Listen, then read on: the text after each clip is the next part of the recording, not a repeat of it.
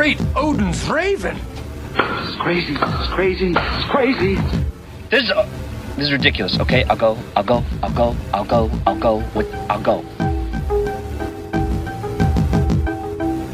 Hello and welcome to the FilmPulse.net podcast, episode 27. My name is Adam. Today I'm joined, as always, by Kevin. How are you doing there, Kevin?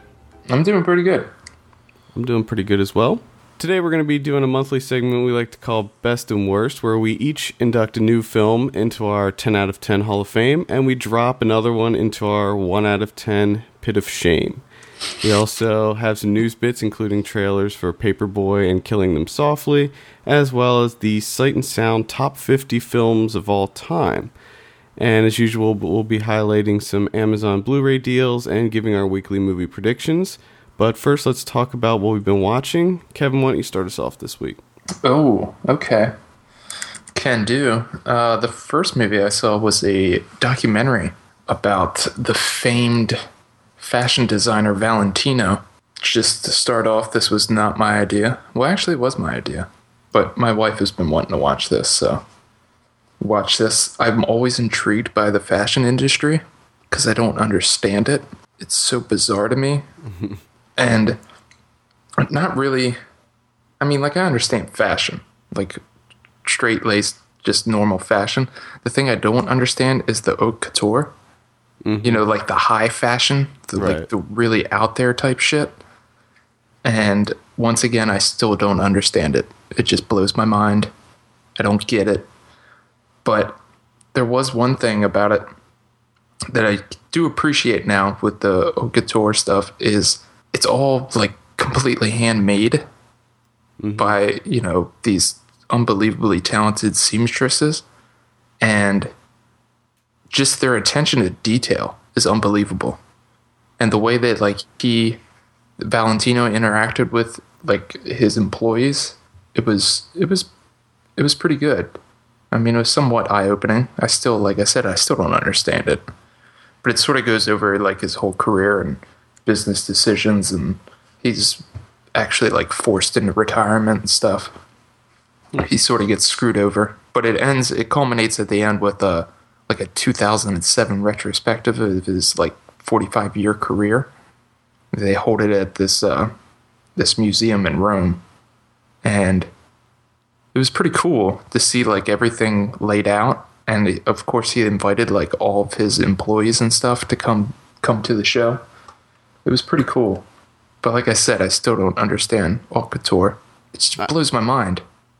I don't really understand it either, and I don't pretend to understand it, but the way that I always looked at it was that it was always things that were designed to set trends, right? So like some of the crazy stuff that they wear, the way that I take from it, because you're not going to buy any of that stuff at a store, right?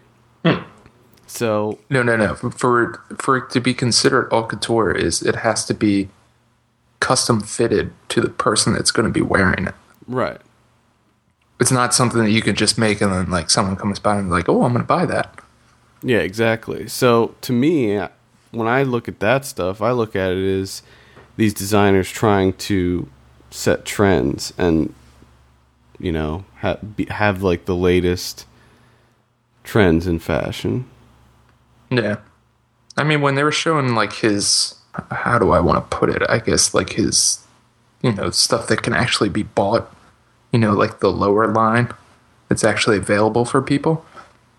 It's still amazing because it's like the attention to detail and everything is handmade. It's not, you know, like a factory where there's a bunch of people at sewing machines. You know, it's not like a sweatshop type deal. You know, these are like actually talented people that really take pride in what they do and stuff. It's pretty eye-opening. Actually, yeah. I just saw, kind of related to that, I saw a movie last night about models. It was one of the HBO summer documentary films. Oh, yeah? It was about like supermodels then and now, and it went over like some of the, like Isabella Rossellini was one, and they just talked to these, you know, former models that are now older and just talks about their lives and what changes when they get older and stuff, and how their careers change. And they talk to like Christy Brinkley and some of the real famous models. That was pretty interesting. It's just, to me, the thing that really I don't understand is you're making clothes, but they take themselves so seriously, like they're changing the world and stuff. And it's like, you're making clothes. Calm down. It's like Jiro dreams of sushi. Yeah. It's people that take their profession very, very seriously and take it to the next level. Which, I mean, that is a good thing. It doesn't seem like there's not too many of those people around anymore. We're so, I guess we're so used to mediocrity now. Yeah. Well, people just go to Old Navy and buy their fleece whatever and call it a day. Fleece whatever. Made in Bangladesh. What else you got? I finally saw The Iron Lady. I still haven't seen this. The Iron Lady with, of course, Meryl Streep playing Margaret Thatcher. And Jim Broadbent. I didn't know he was in it, but he plays her deceased husband, Dennis. And he's actually a ghost in most of the movie. Really? Yeah. This was completely different than what I thought it was going to be. Okay. I thought this was like an autobiography of like her life, which, I mean, essentially it is that, but it deals more with like near the end. Would not necessarily say the end, but in her older age when she's dealing with dementia. And she's sort of like a prisoner in her own house because people are, of course, concerned about her and stuff. But it's so, I don't know. I didn't like it at all, the way they did it. I mean, it was a fine performance from Meryl Streep. I mean, she did a great job as Margaret Thatcher. But they didn't really deal with any of the like historical things that happened throughout Thatcher's career, like the stuff that she had to deal with. They just sort of like touched on it here and there, but they really focused it on like the dementia part of it and her coming to grips with her husband being deceased. And it seemed like I read up on it a little bit, and I guess this is all based on an article that Margaret Thatcher's daughter wrote, talking about having to deal with her mom's dementia and stuff. So it seems like the movie just sort of guessed at things and just sort of like put together their own story, which I thought was sort of, I don't know what to say, somewhat unprofessional to just sort of guess of someone's life dealing with dementia, especially someone so prominent, like a historical figure like that, the first prime minister of the United Kingdom, first female prime minister, and just sort of, to just touch lightly on little things. It's just, I don't know. And it was just all back and forth and went back in time and then to the present day. And like I said, her husband's a ghost. And just, I don't know. It wasn't good. I wasn't interested in that to begin with. So. It wasn't good. I mean, the Meryl Streep performance was great. I'll give her that. And there's a couple other people in it. Olivia Colman from Peep Show. And Tyrannosaur is in it. She plays the daughter. Mm-hmm. The guy from Game of Thrones plays Margaret Thatcher's father. But, I don't recommend it. I mean, unless you're curious to see Streep's performance. A good performance alone isn't enough. No, it's not. Very good performance, but other than that, not much else going on there. Do not recommend it. That's a skip? Skip it. The second or third movie that I watched was Scalene, which I know you also saw. Yep. What'd you think? It was okay. I mean, it was pretty good for an indie film, I guess. I definitely... okay. Yeah. I mean, I'm definitely interested to see what this guy does from here on out. I'll definitely keep an eye on Zach Parker, the director. But I would agree with Margot Martindale. Gave a really good performance. But is it just me, or do you agree with me that Hannah Hall, the girl that played Paige, the college caretaker, extremely inconsistent performance? There were scenes where she was really good, and then scenes where she was just awful. Yeah, I would absolutely agree. I think in my Letterboxd review, I mentioned something about that where there was at least one scene in particular that she did a really good job, but there were other scenes where she was just terrible. Mm-hmm. And I thought for the most part, most of the actors were not very good. No, most of the acting, most of the dialogue was not very good. And no, you said, I will be interested to see where this Zach Parker, what he does next, because this movie had a real kind of a Hitchcock feel to it. Yeah. The music, I thought, was very Hitchcockian, but I was, I guess, sort of underwhelmed by it. Yeah. It was kind of a cool idea. Yeah, I like the idea of like 3 different points of views and starting off showing you what happens, like the end result, and then sort of showing you how you got there. Because, there are parts where, it's based around this mentally handicapped, what was he, like 26, 25, yeah, something like that? Yeah, in his mid-20s. And, like, for a while there, it's like, oh, man, this is really sad and stuff. And then you, like, I don't know, like 30, 40 minutes into the movie, you find out how he got that way. And you're like, oh, okay, well, that sort of changes things. But I thought it was kind of blah. Yeah, but like you said, like all the supporting characters, like the outliers, that was not good acting. Yeah, I thought it at all. Was horrible. I mean, Margot Martindale was pretty good. The only thing might be the writing, or maybe they wanted her character to be this way, but her incessantly calling people by their names always drove me crazy. Dude, I am so glad you mentioned that, because while I was watching it, I was like, I would love to see this script and see how many times they say the name Jeffrey. Jacob. Oh, yeah. My God. It was just every other word in this movie. And it wasn't just Margot Martindale that did it. She did it a lot, but yeah, I mean, like, she was in it. She had the most screen time, but everybody did it. And then she even did it with her boyfriend, Charles. She would always say Charles. Every time that she was talking to him, she would either end a sentence with Charles or start the sentence with Charles. Yep. It's like, oh my God, stop saying people's names, please.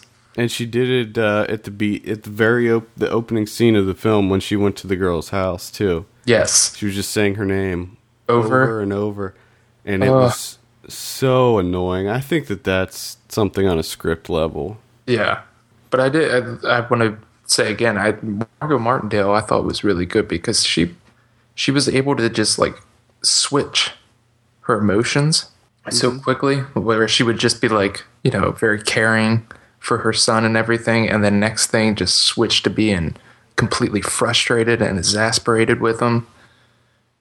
Yeah, which I thought was really good. Yeah, I thought that her performance was good, but like I just said, one good performance isn't going to do it for me in a movie. No. And she's a great actress, and I think that was a really good role for her, but I just thought that the movie was nothing more than average. Yeah, I mean, I wouldn't say skip it though. I'd say check it out. No, I gave it a 3 out of 5 on Letterboxd. I think that it's about that's what I gave it to. Yeah, it's good. It's just not anything great. And I wish that they would have spent more time on the son's point of view. Yeah, same because here. They really only show that section of the film for 5 or 10 minutes. It seems like maybe 10 minutes. Yeah. So they really kind of gloss over his, and I thought that his was the most interesting, just to see how he perceives the world after the accident. Yeah, exactly. Yeah, they just kind of gloss over that really briefly. Yeah, because it's not really 3 points of view. I mean, if you think about it, from Jacob's point of view, like you said, it's only a couple minutes. Right. So it's really only 2 points of view. Mm-hmm. All right. Anything else you got this weekend? Oh, another one I can cross off my list of movies that I need to see before 2013. Uncle Boon Me Who Can Recall His Past Lives. Didn't you already see this? No, I have not. I've seen two other movies by this director, which I now know how to pronounce. Apichatpong Weerasethakul is his name. Yes, the Thai director. Killed it. I talked about before was a Mysterious Object at Noon, where he sort of used that exquisite corpse line of storytelling. Yeah. Plus, I also saw, before we started this show, I saw Syndromes in a Century, which is a really good film by him. But I've been meaning to check this one out for a while because, of course, it is winner of the Palme d'Or at the 2010 Cannes Film Festival. And, of course, he's the first Thai director to win the Palme d'Or. Again, this guy is very experimental filmmaker. This is completely shot on 6mm film. And essentially it's about a character who, like the title says, he can recall his past lives. But he's also in the process of dying. He has like some sort of kidney infection. And he shot this movie on 6 reels. And each reel is shot in a different cinematic style. So one reel would be shot sort of like documentary style. And then another one's sort of like a costume drama period piece. And then another reel is shot in like old school cinema style. So like throughout the movie, it's changing and evolving, which is really weird. For me though, I thought this was going to be more surreal than what it turned out to be. I mean, there's ghosts. He's visited by the ghost of his dead wife, and his long-lost son comes back, but he doesn't come back in human form.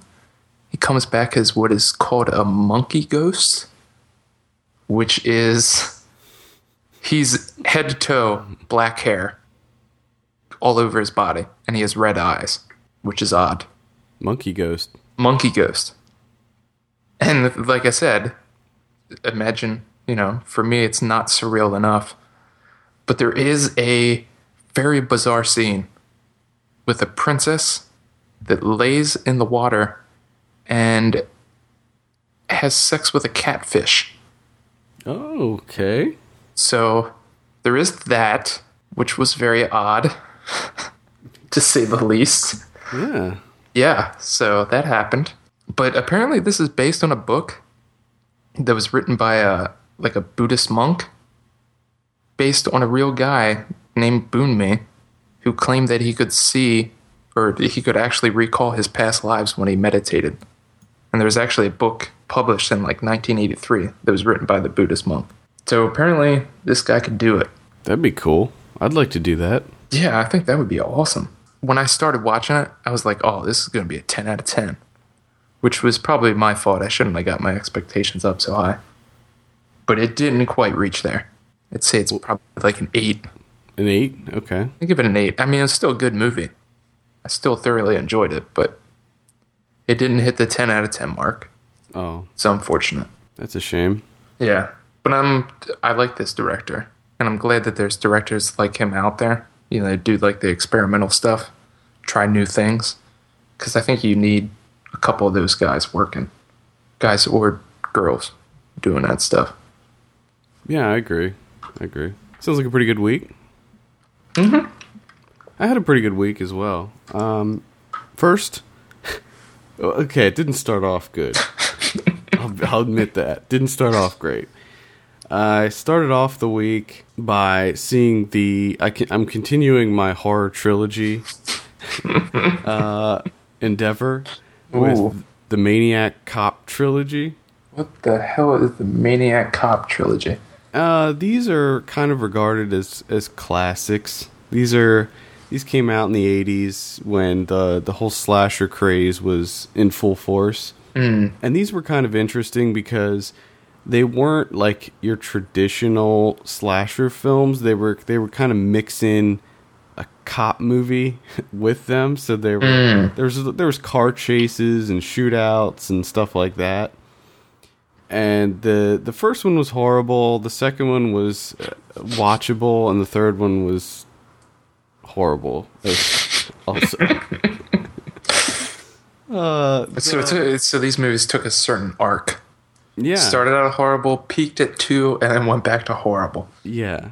Okay. It was interesting, though. The part that I liked the best about part 2 is that the maniac cop didn't use doors. He just walked through the doors, and it was just so funny to see him not even... He's just like, whatever. And they just show him walking through doors and, like, you know, the glass breaking and the wood just shattering. He just walks through doors, whatever. Now, does he just, like, casually walk through them and they just sort of explode around him? He doesn't run or anything like that. He's just, you know, got this normal kind of meandering pace, and he just walks right through them. It's just like they're made out of paper.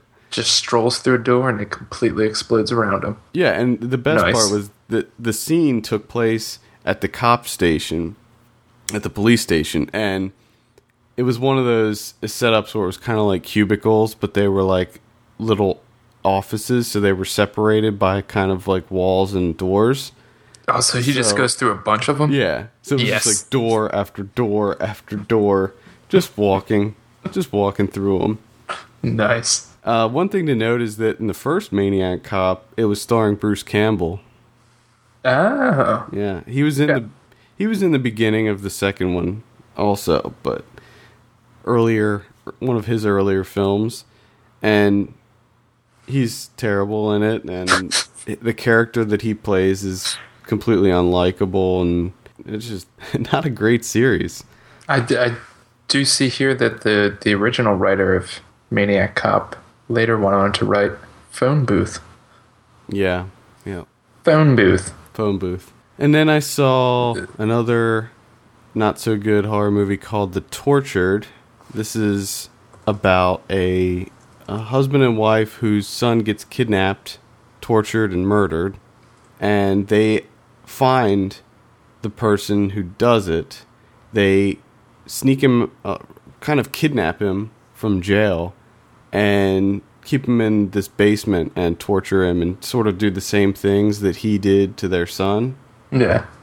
Kind of an interesting premise. I thought, there's a twist ending, of course, and I thought that was okay, but overall, no good.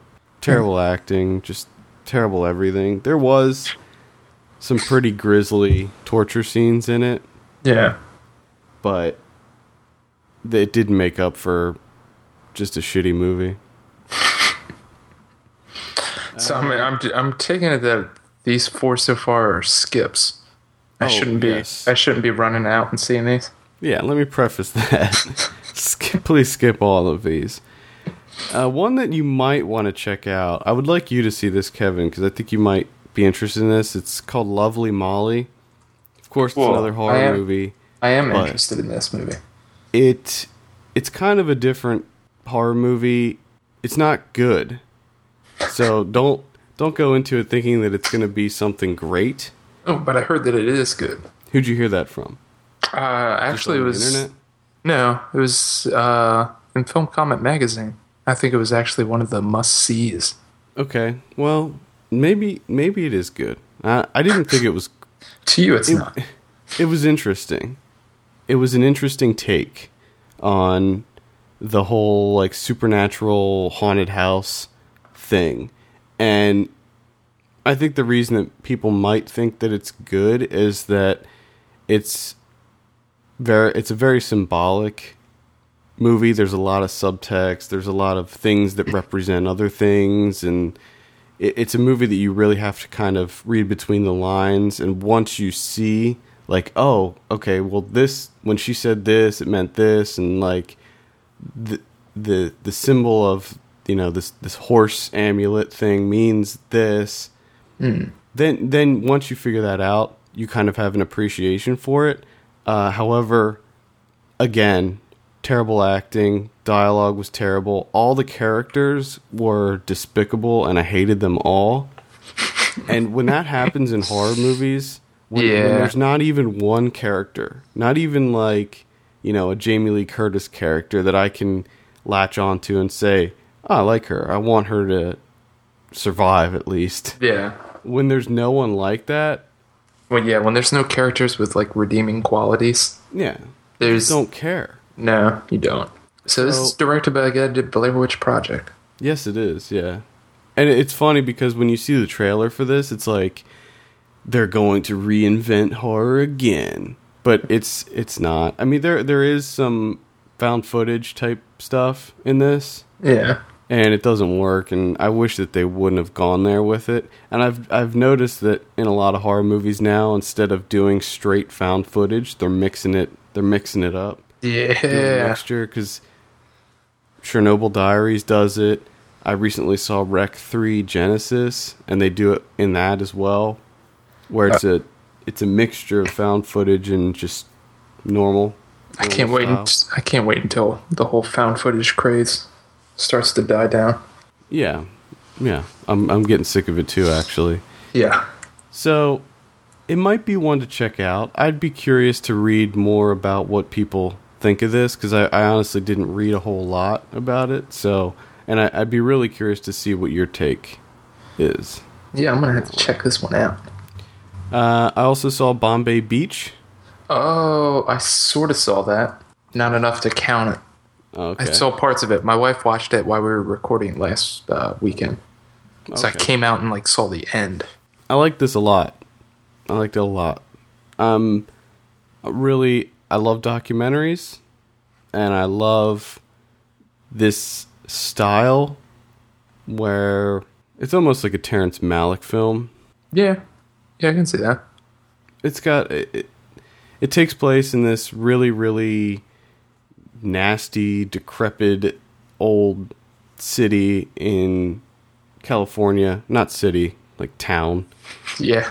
Where it's along the Salton Sea, and I guess that originally it was going to be a big tourist town, but for whatever reason it didn't pan out, and the town just sort of decayed, and there's just nothing there, and it's just about some of the people that live there. Yeah, I love any story about these sort of failed community type deals. You know, where they had these big aspirations for them, and they just completely turned into ghost towns or dead towns. Yeah, it was really good. There's a lot of people that compare it with Gummo, and I don't think that it's necessarily a good comparison, because when you think Gummo, you think of just horrible, it'll make your stomach turn, and just nasty, terrible people. But I actually I actually liked a lot of the characters in this film. I wanted them to succeed. There's this one kid that they follow from time to time that he's trying to get a football scholarship, and he's trying to do good in school and just get out of there and stuff. And well, I did see that. Is that the same one where it was the scene where he's dancing with his girlfriend? Yeah. Yeah, I really enjoyed that scene. I got to see that. That's the other thing I was going to mention, is that they do intersperse the film with choreographed dance scenes. And it might sound ridiculous, but the way that they kind of integrate them into the film, it really works. And Beirut does the soundtrack. There are Beirut songs, but I think that the lead singer does some of the score as well. Mm-hmm. And there's also some Bob Dylan tracks in there. So it has a really good soundtrack, and it really complements the film. So highly recommend that. Yeah, I also got to see the little part of it at the end with the little boy. With the fire truck? Yeah, and how, man, I really like that kid. Because when he was going back to school, and they're are you going to be able to behave yourself? And he just says, I hope so. I'm going to try my best. I guess he had bipolar or something? Oh, he had a lot of problems. They follow him a lot throughout the film. So you do get to see a lot of him and his family life, and he's going to live a tough life. Let's just put it that way. Yeah. And at one point, he finds out that his mom is pregnant, and she's like, I have a baby inside of me. And he goes, what? You already have 3. It was just so funny. But yep, Yes. highly recommend that one. Yesterday I saw Total Recall. Oh, the the new Total last. Recall. Who gives a shit? The new Total Recall, directed by Len Weissman. This is the guy that did The Underworld. He did Underworld 1 and 2. And he also did Live Free or Die Hard. So what And you're it saying was- is, quality. This is Yeah. quality filmmaking right here. I think in my review I said that if you like the Underworld movies, you'll probably like Total Recall. Here's the thing, I didn't hate it. It wasn't a bad movie, but it wasn't good either. It was just nothing. It was just a nothing of a film. It was so pointless. I actually almost fell asleep twice in the theater. So is this? It sounds like what you're saying is like it's a Xerox copy It's the manila folder. of Total Recall, the original Total Recall. This is why did this happen? It had to be a cash grab. It had to be. I just Because don't understand. other than the visual effects, it doesn't surpass the original. And let's be honest, the original Total Recall wasn't like a masterpiece. No, You know, not at all. it was an Arnold movie. It was an okay sci-fi action movie. I really liked the first Total Recall because it has all kinds of cool, like, weird things in it. I don't know if you remember the original Total Recall, but it's got all kinds of weird shit in it. This Yeah. one doesn't have any of that. It doesn't have any of, like, the crazy weird mutants. But of course, they have to throw in the girl with the 3 breasts. I was just gonna say I'm sure they kept that. Yeah, they did keep that. And also, this is a PG-13 movie, but you do get to see her bare breasts in it, which was interesting. I guess because it's 3, it's not real. Yeah, I'm sure that that's how they got away with it, but really boring storyline. The action is it's too much. It's almost nonstop.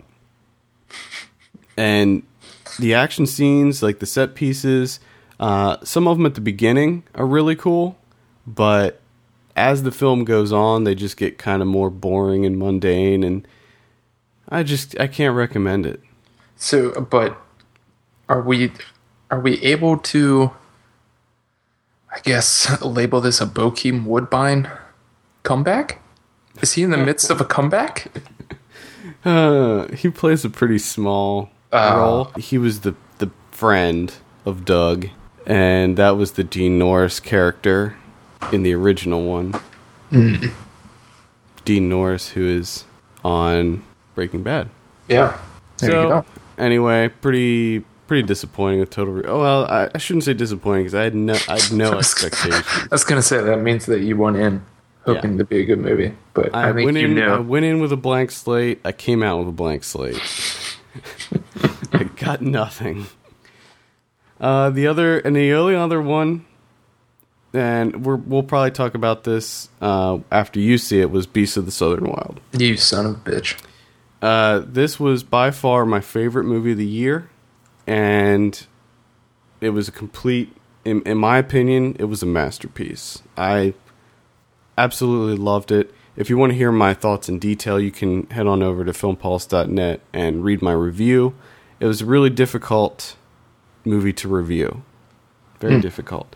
Whereas Total Recall took me about 15 minutes to write. Bang that one out real quick. Beasts of the Southern Wild was much more difficult.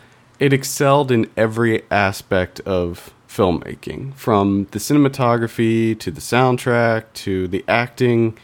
Everything was phenomenal, and I'm afraid that I'm playing it up too much for you, and then when you go see it, you're going to be disappointed or something. But I can't help it. That movie is just incredible. Yeah, I think I'm pretty sure I'm not going to be disappointed by this movie. I mean, that's all I'll say about it until you see it, and then we can get into it in more detail. In fact, even though it's been out for a while now, I think that I would still like to dedicate a show to it. So, No, I'm for that. yeah, we'll do that. So, I think that does it for what we watched. Let's move on and do some news. Oh, first up, we got some trailers. Killing Them Softly. Did you check this one out? I did see the trailer for this. What do you think about this one? It looks pretty good. I'm definitely interested in it. I love the scene where they go to talk to Ray Liotta. Yeah, and The camera follows the action, but it doesn't go in the house. Yeah, I like that. And how you just see the windows breaking and then him flying out the door. Mm-hmm. I think that this is going to be great. Did you see the assassination of Jesse James? I saw a good part of it, but not enough to critique it or anything. I loved it. I thought it was great. And I thoroughly enjoyed the cinematography and the parts that I did see. This movie, clearly it's a crime film, but it looks a lot like a Coen Brothers movie to me. I can see that. There's a lot of good, there's a lot of good people in it too. Oh yeah, there's it stars Brad Pitt and it's got Ray Liotta, James Gandolfini, Richard Jenkins. There's a bunch of other people in it too. Ben Mendelsohn from Animal Kingdom, and Scoot McNairy from Monsters, which I have to say, based on the trailer, he looks really good in this movie. Monsters, he was not good, and I was worried when I saw his name on the cast list, but from the trailer, he looks to do an exceptional job. So I'll wait and see. I'm really excited about that. You should definitely check that trailer out. I think it looks like it's going to be awesome. It looks like they mix in a good bit of comedy with it. So, and I think that played at some festivals already. And it was getting some... They got mixed reviews. Getting some good stuff, but... Some people loved it, some people did not. It actually played at Cannes. Yeah. I don't know. We'll see. We also have the Paperboy trailer. This is Lee Daniels, who did Precious, based on the book by Sapphire. Based on Push. Based on Sapphire. This also played at Cannes. This did play at Cannes, and I'll tell you, I was pretty ambivalent about this one, but after seeing the trailer, I was like, all right, yeah, I'm on this. I have to agree. When I first heard about this, I was like, no interest. I don't like half the people that are in it. And I was just, no. But I was like, well, I'll check out the trailer at least. And it looks pretty good. I'm hoping that this is going to be a comeback for Cusack. It would be nice to finally see John Cusack do good work. Because we all know that he can do it. It just, for whatever reason, it seems like he picks some really terrible scripts. I really like John Cusack. I always liked him. High Fidelity is still like one of my favorite movies. Yeah, I mean, when he's on, he's on. You know, the good movies that he's in, he's great. It just, some of his decision making on the scripts that he picks. You know, that Edgar Allan Poe movie. It's like, well, what are you doing, John? I'll tell you though, he did look like Poe. Yeah, he did. Yeah, it was a terrible movie. I saw it. It was terrible. I hope that's not the way that he got talked into doing it. Hey, you sort of look like Poe. All right, I'll do it. I don't think so, but either way, I think that the Paperboy looks pretty good. I'm excited for it. Yeah, I mean, Zac Efron is apparently 2 movies now with good directors. This Lee Daniels movie, The Paperboy, and of course the new movie by Raymond Bahraini, where he plays opposite, I think, who's it, Dennis Quaid? Mm-hmm. Yeah. Which that seems like a real departure for Bahraini, but curious to see how that plays out as well. We also have the Paranormal Activity 4 trailer that debuted. Oh, Catatonic Standing. This one I'm just not... Back in full effect. This one I'm just not too... You know, it's funny, because I say that I'm not into it, and I wasn't into the Paranormal Activity 3 trailer when that hit, and I went to see the movie, and I loved it. Well, just like I said in the post on the website, I don't really like these movies that much, but I love going to see these movies. It is so much fun. It's a little tradition every October to go see the Paranormal Activity movies. and just see people lose their minds, just freaking out in terror. It's great. Like when we saw the first one down in Florida, and there was like the frat guy that was sitting next to my wife. He was like crying. And he's just sitting there, like curled up in a ball, going, "Oh my god, oh my god, oh my god." I absolutely love that. I love it.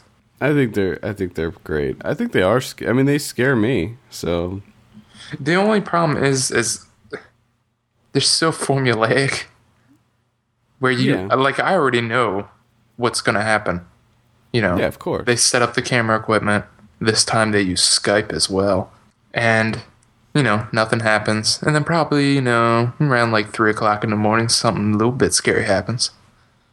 And then the next time, something a little bit scarier happens around like 2 or 4 o'clock in the morning. And then near the end, things start happening during the day. And they just escalate. Yeah, but you have to admit that in the third one, they definitely ramped up the scares per minute. Yeah. Especially near the end of the third one, it was just like nonstop. Like the last 15 minutes of the movie, it was just crazy. I'm interested to see some of the new things that they try out. Well, they got the same directors, so I think that's a good sign. Yeah, because I think that those guys are good. I really liked Catfish, and I liked Paranormal Activity 3, and I think that getting documentary directors to do this type of movie is a good choice. How far do you think they're going to go with these damn movies? Well, I think they'll play them into the ground. I think that they'll keep making them. They'll keep making them because they cost nothing and they make millions. So they'll keep making them until they're like. I mean, look at Saw. There's 7 Saw movies. 7.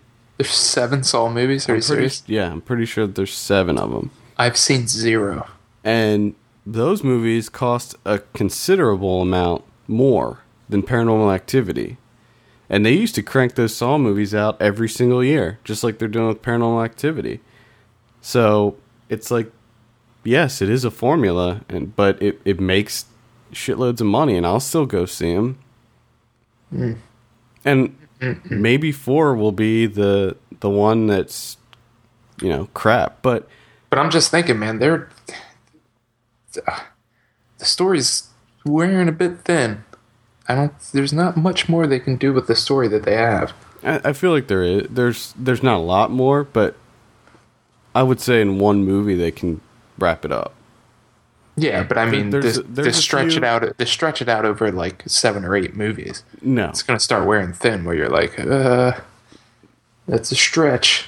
Yeah, absolutely. And I think that what they should do is just take Paranormal Activity 4, wrap everything up because there were a lot of loose ends in the third one, like a lot of questions about what was going on that needed to be answered, and let's get that figured out in the fourth one and then move on.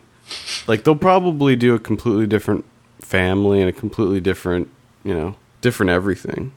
Yeah, I'm sure they will. Which is that's not necessarily bad. I mean, that's what they're doing with American Horror Story on FX. Yeah, that's true. In one season, they wrap that entire story up. And in the second season, it's going to be something completely new. And I think that's good, especially if it's a show where there's like a certain character you don't like or whatever.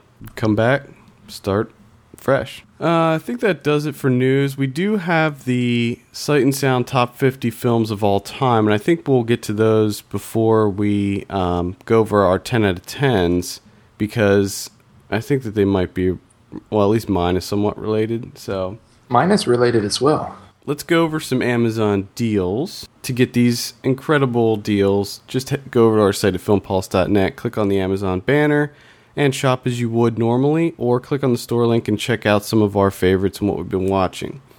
First up, we have the Hannibal Lecter Collection Blu-ray. It says the Hannibal Lecter Collection, but it only contains 3 films, and that's Manhunter, Silence of the Lambs, and Hannibal. And it's $26.96, but to me, this is a better collection than if it included those other 2 that are not so good. Red Dragon and Hannibal Rising. Hannibal Rising was, I mean, it ruined the whole series pretty much. But, and I never did see Manhunter, so I don't know how that one is. I've never seen Manhunter either. Yeah. And then we have one for you, Kevin, Singing in the Rain, 60th Anniversary Edition Blu-ray. Hell yes. This is $11.99. I'm going to pick that up, I think. You should. Picking it up. And then finally we have the Bourne Trilogy, which contains the Bourne Identity, Supremacy, and Ultimatum Blu-ray.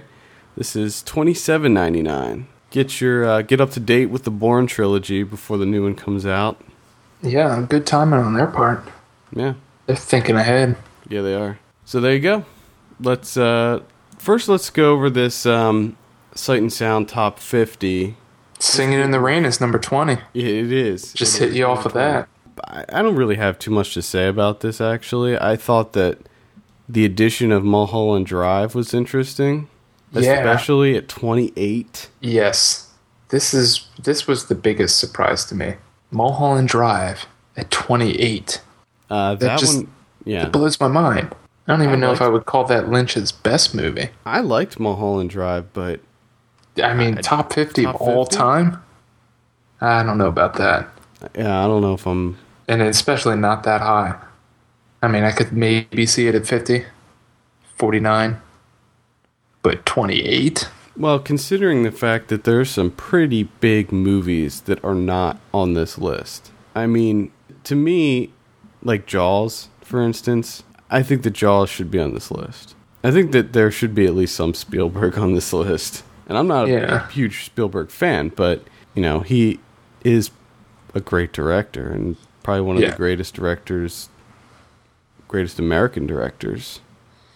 Now, the only thing that makes me happy is to finally see Vertigo overtake Citizen Kane.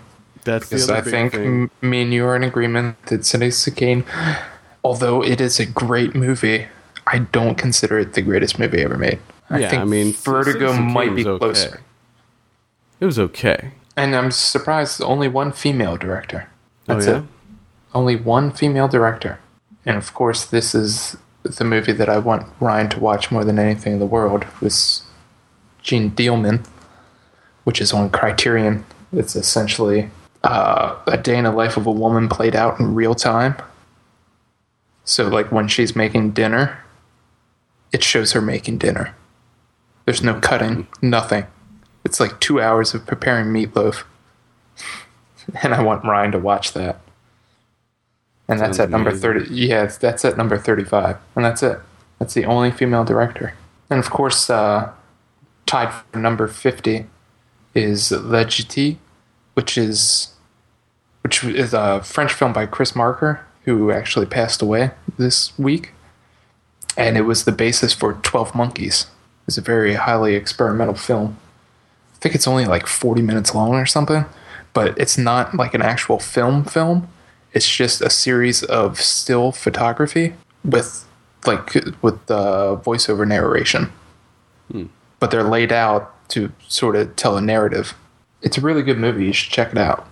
So it's nice to see him on there at number 50 since he passed away. Maybe I will. It's a short watch. It's a short watch. So if you want to see the full list, Kevin, you have the entire list on your letterbox. So the easiest way to get to the list is probably just to go to our site at filmpulse.net and click on Kevin's name on the right, and you'll see the list. Yes, because now that is... I automatically had to make that list because I need to see all of these movies now. I saw 11. I saw 15. Yeah, I only saw 11 of them. Man, you saw 15? You saw 4 more than me. The only one, and another one that I don't really agree with is The Rules of the Game, which is at number 4. I don't understand. Maybe I'm missing something. Maybe I got to revisit that movie. I don't think I saw that. Yeah, it's from 1939. Well, hey, I thought it was okay. It was okay. Yeah, there was a lot of these that, on Letterboxd, I'm actually making my own personal list of top 50, and probably one of these is on it. Or I'm sorry. At least 2 or 3 of them are on it, but I recognize that a lot of these movies are great. But yeah, and I mean, a lot of them are because of the technological aspects of it. yeah.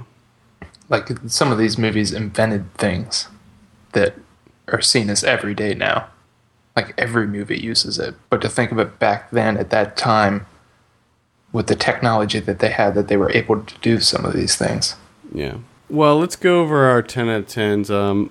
I'll start off. My 10 out of 10 is an Alfred Hitchcock film, but it's not Vertigo. Oh, it's not Vertigo. It is not. I love Vertigo. I love it. And I probably would give it a 10 out of 10. But Vertigo is amazing. my ultimate favorite Alfred Hitchcock film, and one of my favorite movies of all time, is Rear Window. Oh, yeah. With Grace Kelly and James Stewart, or Jimmy Stewart. Old Jay Stu. This is, and I don't know why, but to me, this is it's just a perfect film. It's a classic. Now, I don't know, maybe you can answer me this, and I should have looked this up. Was the original version of the film in color, or did they colorize it at some point, or maybe there was 2 versions? I think because for some reason I remember when I was really, really small, the first time I saw this, I seem to remember it being in black and white, but... No, I think it was originally in color. Okay. Well, anyway, that was actually what I was going to say, was that the colors in this film were just so vibrant. And I mean, this was made in 1954, and it's probably right around when like Technicolor first was booming. And it was just such a phenomenal movie. It's been remade a million times in different other movies. It's and TV shows, because shows and wasn't I seem to remember Animaniacs doing this. Probably The Simpsons did it. Yeah, I think pretty much everyone. Pretty much everybody remakes this movie. There was Disturbia, the Shia LaBeouf movie that came out. It was actually pretty good. I thought it was going to be terrible, but it's actually pretty good. Really? And they remade this movie with Christopher Reeves as well. Yes, I remember that one. So it's just a phenomenal movie. It's one of Hitchcock's finest. In my opinion, it is his finest, and you should definitely check that one out. Well, yeah. I mean, if you haven't checked out this movie... If you haven't seen Rear Window, pause this, go watch Rear Window, and then come back. Yeah. 'Cause immediately. Everything about it is... It's one of those movies that I can just watch over and over again and just enjoy. I do watch it. I watch it at least once a year because it's just such a great movie. Yeah, I think I've seen Rear Window probably not as many as you, but I've probably seen it like 4 or 5 times. And I don't know why. And it's always good. It's always good, though. There's never a point while I'm watching it where I'm like, well, I already saw this. There's no point to watching this. Just the way that Hitchcock filmed it, how he's like looking through, his telescopic lens and looking at the other building, and how there's that like courtyard that they share, and it's just like this little community, and he's just watching all these people living their lives. Yeah, it's fantastic. No one does mystery and suspense better than Hitchcock. And the interesting thing about Hitchcock is that his style, his camera work was so incredible. Like it's easy to forget about things or not notice things like that, but you have to realize that this was made in 1954, and some of the camera work in it looks so good. Like nowadays, they would use CG to mimic that type of camera work, and he had to do it. Now, in some of his other movies, it was more prominent, like crazy camera work, but this one's still just great. He does unbelievable things. 10 out of 10. What? I mean, the number of Hitchcock movies that I could give a 10 out of 10 are a lot. Oh yeah. And I think he might be the most 10 out of 10-able. Can we make that a word? 10 out of 10able? Sure. 10 out of 10able director there is. Absolutely. So many classics. Absolutely. Amazing. Almost everything he does is incredible. Even the TV show. Yeah, the TV show was awesome. I loved that. Yeah. Like, I remembered watching it, like, on Nick at Night, but I didn't really remember anything about it other than that he did his little intro at the beginning and stuff. Which I loved. His intro was the best. Which was always hilarious. But I didn't really remember anything about the show. I didn't remember any specific episodes. So I went back and watched it because they have the whole series on Hulu. Oh. So I went back and watched some of them, and I was just like, this is incredible. Like, this is so good. It's like little movies. Yes. And I guess it also is to note that Hitchcock, there's 2 biopics coming out. Yes, there is. 2. Toby Jones plays the one, correct? Yeah, and Anthony Hopkins is the other one. Ooh. So we're going to have dueling Hitchcocks. Yeah, I don't know why they're doing that. It's just like the Steve Jobs thing. Well, they always do that. As soon as they come out with one idea, the other studio's like, oh, we're going to do the same thing. One of them is about the birds, and the other one's about Psycho, I believe. Yeah. So we'll see. I'll see both of them probably. Yeah. Both Hopkins and Toby Jones look the part. I saw the picture of Anthony Hopkins with all the makeup and stuff, and he really looks like him. But yeah, it looks like with Toby Jones, they're not putting a lot of makeup and like prosthetic stuff on him. So maybe in the end he'll look more like him, but I don't know. We'll see. We'll see how it plays out. All right, what is your 10 out of 10, Kevin? My 10 out of 10 also plays into the whole top 50 Sight and Sound top 50 greatest movies of all time. Side note, my 1 out of 10 plays into it as well. Oh shit, mine does not. but I am now very curious to see what your 1 out of 10 is. But my movie is actually number 10 on the top 50 greatest films of all time, which is 8.5 by Federico Fellini, which we saw. We did. I didn't like it. As youths, yes, I know that you didn't. Still not a big fan. Still not a big fan of the 8.5? No, I appreciate it. I think if I remember correctly, I think you fell asleep. The first time I did. Yeah. Yeah, I did. What can I say? I was tired that day. It was a rough day. Yeah, rough day in our completely nothing lives where we didn't do anything. Exactly. But yeah, to me, I think this is easily one of my favorite movies of all time, and I would definitely agree with it being a top 10. I would like to see it a little bit higher, but I mean, you can't be too upset about top 10. No, you can't. This was the first movie for me. I think this was like one of the first movies that I saw that really got me into film.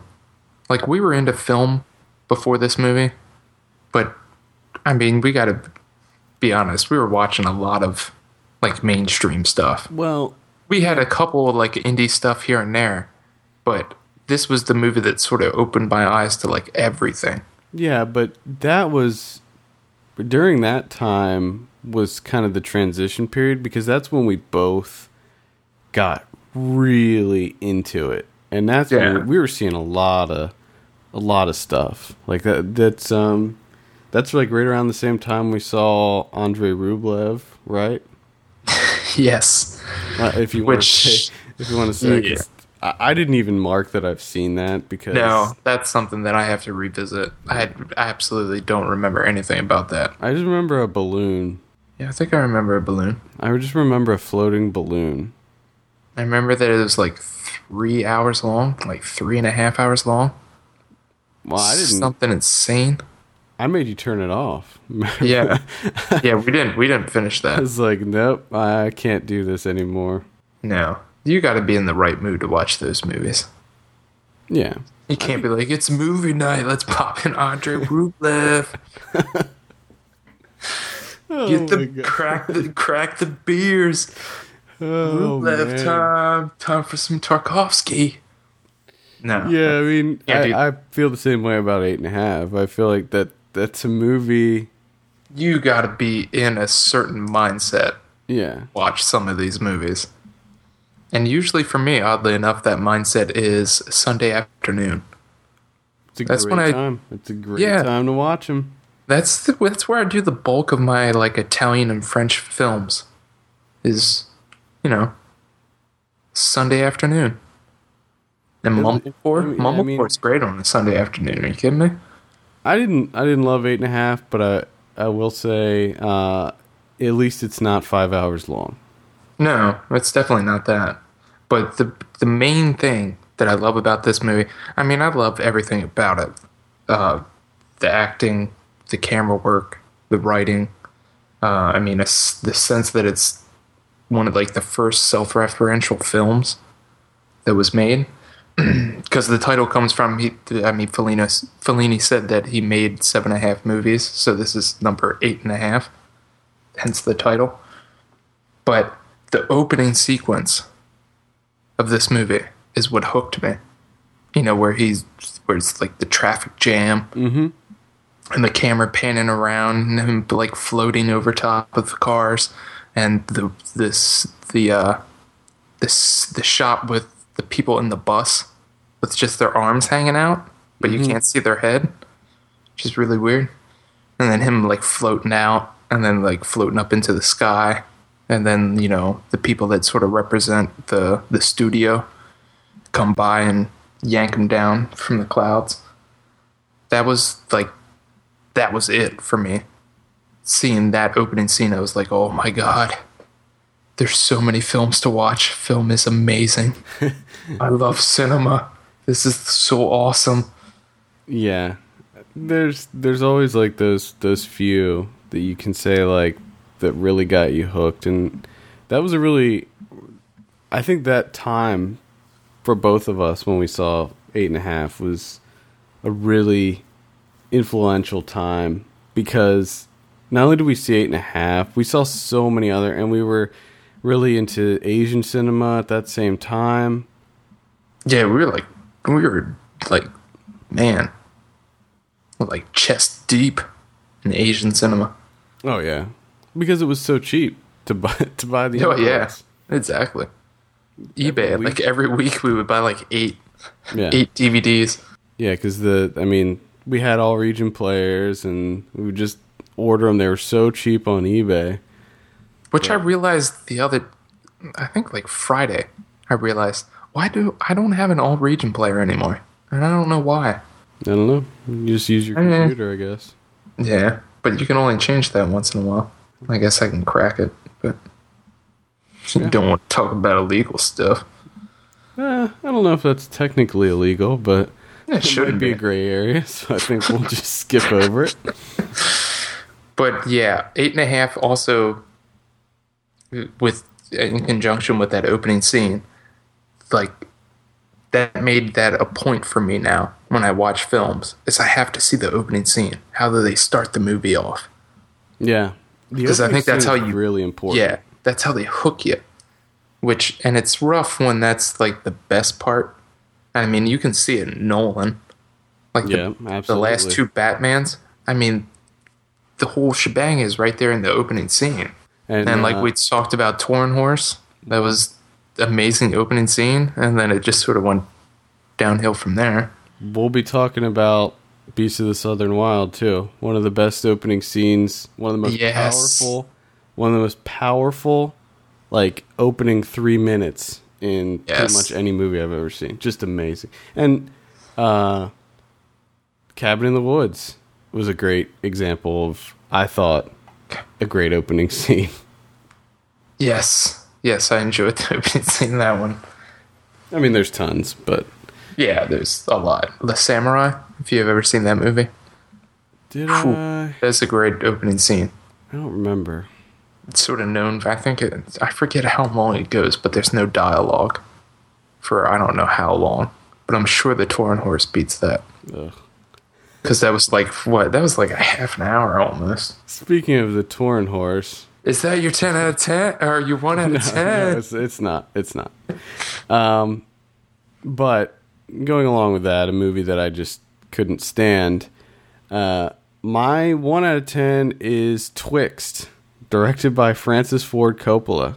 Oh, this is a newer movie. Okay. Yeah, I wanted to go with something newer. Okay. And when I said it was related, it was just the fact that there's, 3 Francis Ford Coppola movies on the top 50? Yeah, which I don't know. He's got Apocalypse Now, Godfather 1 and 2 on there. Yeah. I mean, I can agree with Apocalypse Now and the first Godfather, but Godfather Part 2, to have 3 Coppolas on the top 50? Well, here's my... I don't know. If I were to choose, I would take away Godfather 1 and put in 2 instead. I like 2 better. But at any rate... Twixt, if you haven't heard of this, it's starring Val Kilmer, Bruce Dern, and Elle Fanning. And it's sort of a... I don't even know how to... It's sort of a ghost story where Val Kilmer plays this Stephen King. He's quoted as being the bargain basement Stephen King in the film. And he's doing this little book tour. He writes about, I think, witches, mostly. And he's doing the book tour, and he ends up in this tiny little town. And he ends up meeting Bruce Dern, who's the sheriff. And he finds out that there is this strange murder that takes place.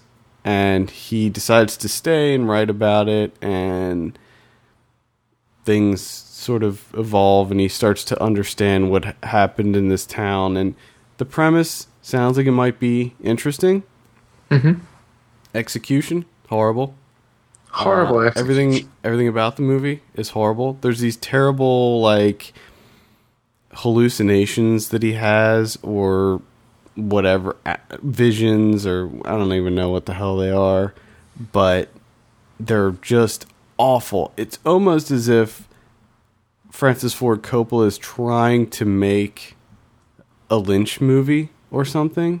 Or there's these like really weird scenes that don't make sense, and he uses a lot of different like camera tricks and stuff and different filters, and tries to make it really artistic and stylistic looking. None of it works. It's a complete fucking mess from the very beginning, and I can't recommend it on any level. It is so awful. And the thing that one of the reasons that I picked this movie is because it's Francis Ford Coppola, the guy who has 3 movies on the top 50 movies of all time, and he comes out with this pile that is so awful that it's completely unexcusable. Well, I think we're seeing... I mean, if you're making movies long enough, well, I was going to say you're going to eventually make a shite movie. But at the same time, is that necessarily true? Is that necessarily true? I mean... I don't think that they're... You know, you would think, like, that would be true, but I don't... There's some people there's exceptions to that rule. I mean, look at Scorsese. You know? Yeah, I mean, he's made some bad movies, but he's never made a movie where you're just like, what? Yeah, I mean, he's made some not great movies, but I can't think of any that I just absolutely hated that were complete crap. Yeah, and from all accounts, from what you've told me, because we've talked about this movie off the air, this just sounds like a mess of a movie. Yeah, it almost sounds like a person that's never made a movie before.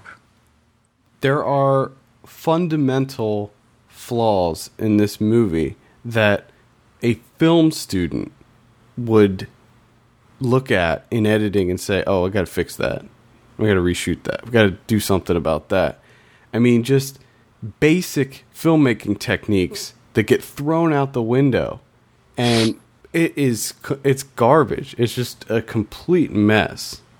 Well, one of the things, because I remember when this movie came out, and I remember talking to you about it because it was something rather interesting regarding this film, was number one, Dan Deacon does the music, and I absolutely love Dan Deacon. But it was the sense that Francis Ford Coppola was going to do like live screenings of this film, where he would edit it live based on the crowd's reaction and have like live music playing with it, which I thought was a good idea. I mean, it sounds interesting enough. I would like to see that done. I would like to see how that plays out. But from what you're telling me about this movie, I would like it to see it play out with like a good movie and not a piece of shit. It sounds like that was an experiment that just didn't work. And I think that's what's happening with Coppola, is that he's trying to... I mean, he's made his big movies. He's made all his money. He doesn't need money. So he's just going to do some of these passion projects and make some stuff that he just wants to do personally. But it's all kind of not good. And this movie was also in 3D. He made it in 3D for some reason. Yay. Which was... now, I didn't see it in 3D, but I read that it was the kind of 3D where like you didn't put on the glasses the whole time and like things would pop up to tell you to put the glasses on. Oh, that's terrible. Or something. I don't know if that's true, but it definitely... The movie was in 3D, and it was... I don't know how the 3D looked, but I would imagine not very good. Probably not. So, probably not. I mean, I did like Tetra, which is his movie before this. No, I didn't see Tetra, but... I enjoyed Tetra. I mean, it wasn't amazing or anything, but it also wasn't one of the worst movies I've ever seen. Well, maybe you should see Twixt. I don't know if I want to now. I think you should see Twixt on a Sunday afternoon. God. Twixt. And I mean, what happened to Val Kilmer and Coppola? I mean, Coppola's made some not great things before. He did, like... I think that he's been kind of falling apart for a while now. I mean, he did do Jack with Robin Williams. Oh my God, that's right. He made that movie. Yeah. Why? What the hell? Oh, Coppola. A lot of people hated his Dracula film as well, but I actually liked that. So I don't know. What was your 1 out of 10? My 1 out of 10 is directed by what I think is one of the worst directors working right now that I can't stand at all, and that is Mr. Roland Emmerich. Uh-oh. And the movie that I picked is 2012, which is just a train wreck. Most ridiculous thing that I've ever seen, story-wise, everything. Cusack. Yeah. Bring it full circle. First of all, I'm surprised that you even saw this movie. Yeah, I don't know why I did. I have no idea. I can't remember why the hell I watched this movie, but I really wish that I didn't. Because he's like in the same vein, for me anyways, as Michael Bay. Oh, absolutely. He's just so terrible. He has a formula. He has a formula and he sticks to it. Yeah. Which I'm just learning now. I didn't know that he was German. Yeah, he's a style over substance guy. But the worst part is that his style is terrible. It's very generic. I mean, he does an okay job with Destruction. You know, from 2012 and The Day After Tomorrow. Sort of that just like epic destruction. Well, he does an okay job at that, but my God, this is just... How the hell does he keep getting money for movies? Is what I want to know. Oh, I don't know. He is doing that new White House Down movie that has a bunch of people in it. Yeah, and he's doing Independence Day 2. Yeah. Another one. Yay. Yeah, White House Down has Channing Tatum, Maggie Gyllenhaal, James Woods, Joey King, Jamie Foxx, and Richard Jenkins in it. Oh, why do such good actors latch onto this guy? I don't know. Oh, okay. A Secret Service agent is tasked with saving the life of the president after the White House is overtaken by a paramilitary group. Yeah, it's going to be ridiculous. All of his movies are ridiculous. I didn't... Going back to you saying about how he's good with destruction, I will admit that the scenes of destruction in Independence Day are pretty amazing. Yeah, they're good. I'll give them that, but I'm thinking like as a studio, how do you look at that and just be like, well, he's really good with destruction. Let's give him a shit ton of money to do a film. Well, there's like, I don't know, maybe 3 minutes of destruction, and then there's another hour and like 45 minutes of film where he's just awful. Maybe he should just they should just hire him to do special effects work. Exactly. I can't remember, but I'm pretty sure that when 2012 came out, it didn't do too well. No. The day after Tomorrow didn't do too well either, right? No. I mean, monetarily wise. No. Monetarily wise, neither of them did good, and critically wise. Yeah, well, and I'm pretty sure Roland Emmerich is a guy that doesn't care about critics, just like Michael Bay doesn't. Because they want to make that cash. They want to make that cheddar. That's right. But to look at 2012 and see a budget of $200 million. $200 million. Yeah, but look what it grossed. Yeah. It made money. It actually made money. It did make money. Made a lot of money. So that's why they're letting him make more.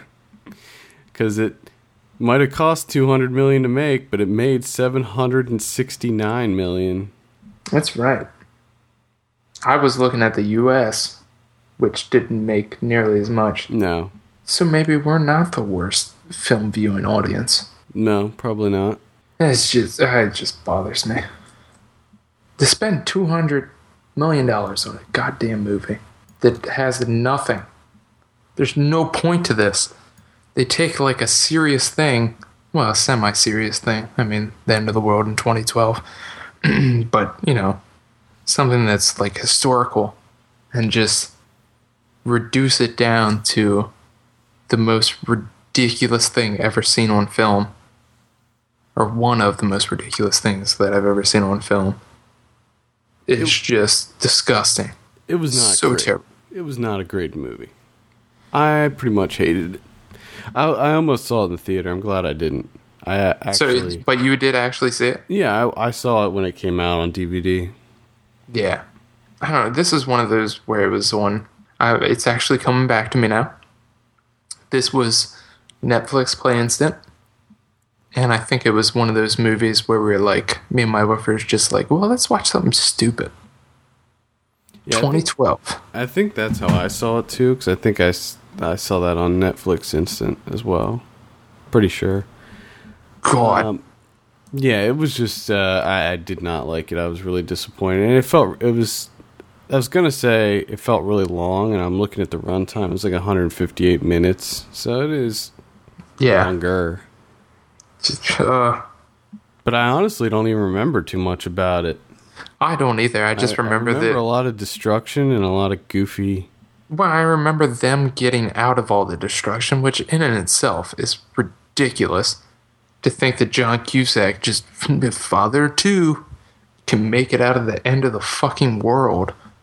Yeah, right, because they had like some big giant thing set up, right? Like a and then to find out that the U.S. military has like ships where they're only inviting a select few, but somehow John Cusack and his family sneak in, and it's so ridiculous. It's just the dumbest thing that I've ever seen. I hate it. I hate it so much. Yeah, I agree. I hate it. Both of my movies are nothing but numbers, as I realized. 8.5 in 2012. Nice. Yeah, did that on Connection purpose. And you know what the weird thing is? It's August of 2012. Oh boy. Snap. Oh my god. What Snap. is happening here? It's the power of Kevin. Oh, wow. Well, let's move on and do I seriously did not try that at all. I just realized that right now. That's pretty cool. It is weird. Let's go over our predictions for the week. And I would also like to note real quick, we're not going to be having a DVD show tomorrow because there's only 3 that are coming out, and that's The Lorax, Marley, and Bellamy, which are not worth our time talking about. So we're not going to have a DVD show tomorrow. I'd probably check out the Marley documentary. You know, I heard that's supposed to be somewhat good. Yeah, I heard it was good. But And that's a person that deserves a really good documentary, I think.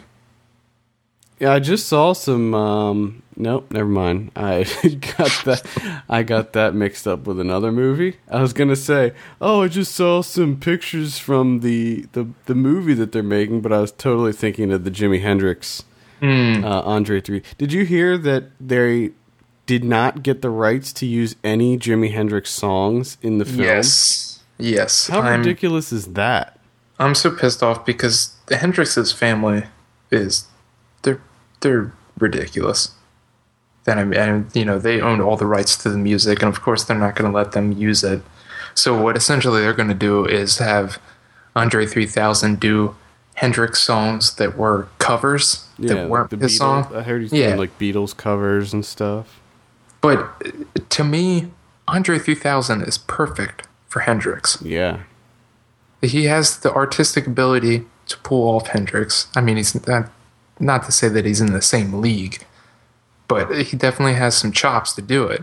Plus, he looks like him. I think if they would have gave them the rights to the music to use in the movie, it would be amazing. But of course, that's not going to happen. I think it's just going to be weird. Anyway, let's go over what we predicted last week. Total Recall, you said 77. I said 60. Actual 31 on Total Recall. I wish I would have went with what I wanted it to be. I wanted it to be a 30, but that usually doesn't work out for me. Well, it worked out for you with the next 3. You won the next 3. So come back. Diary of a Wimpy Kid, Dog Days. I said 19. You said 20. Actual 50. Wow. Yeah, that's crazy. And we have, I think that's actually the highest one of those Wimpy Kid ones. Really? Well, yeah, I'm taking Ryan. Yep. And then we have Celeste and Jesse Forever. You said 75. I said 74. Actual 80. So that's supposed to be pretty good. Oh, yeah, I want to see that. I want to see it too, but it didn't come out. Yeah, same here. And then we have the Baby Makers. We both thought that this was going to be crap. I said 13. You said 10. Actual 6. Yes. Thank you, America. Yep. This week, we have The Bourne Legacy. Ooh.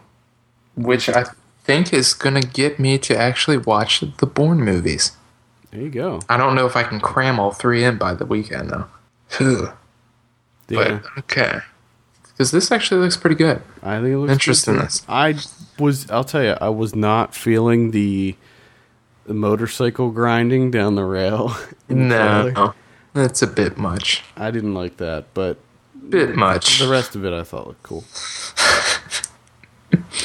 I wanted to say some sort of like skate trick, but I don't even know. I forget all those. Then they like tail slide. Yeah. Motorcycle tail slide. Kick flip. They're starting to leave my mind too, but what do you think for the Bourne Legacy? Bourne Legacy. I want to say like a 76. 76? Alright. I'm going to say... Damn it. Numbers you pick are always so close to what I want. 77? Ooh. Asshole. Going with the upper half there. Then we have The Campaign with Will Ferrell and Zach Galifianakis. What'd the watch get? like a, I don't know. Like a 13? Yeah, Is it something like that. 13?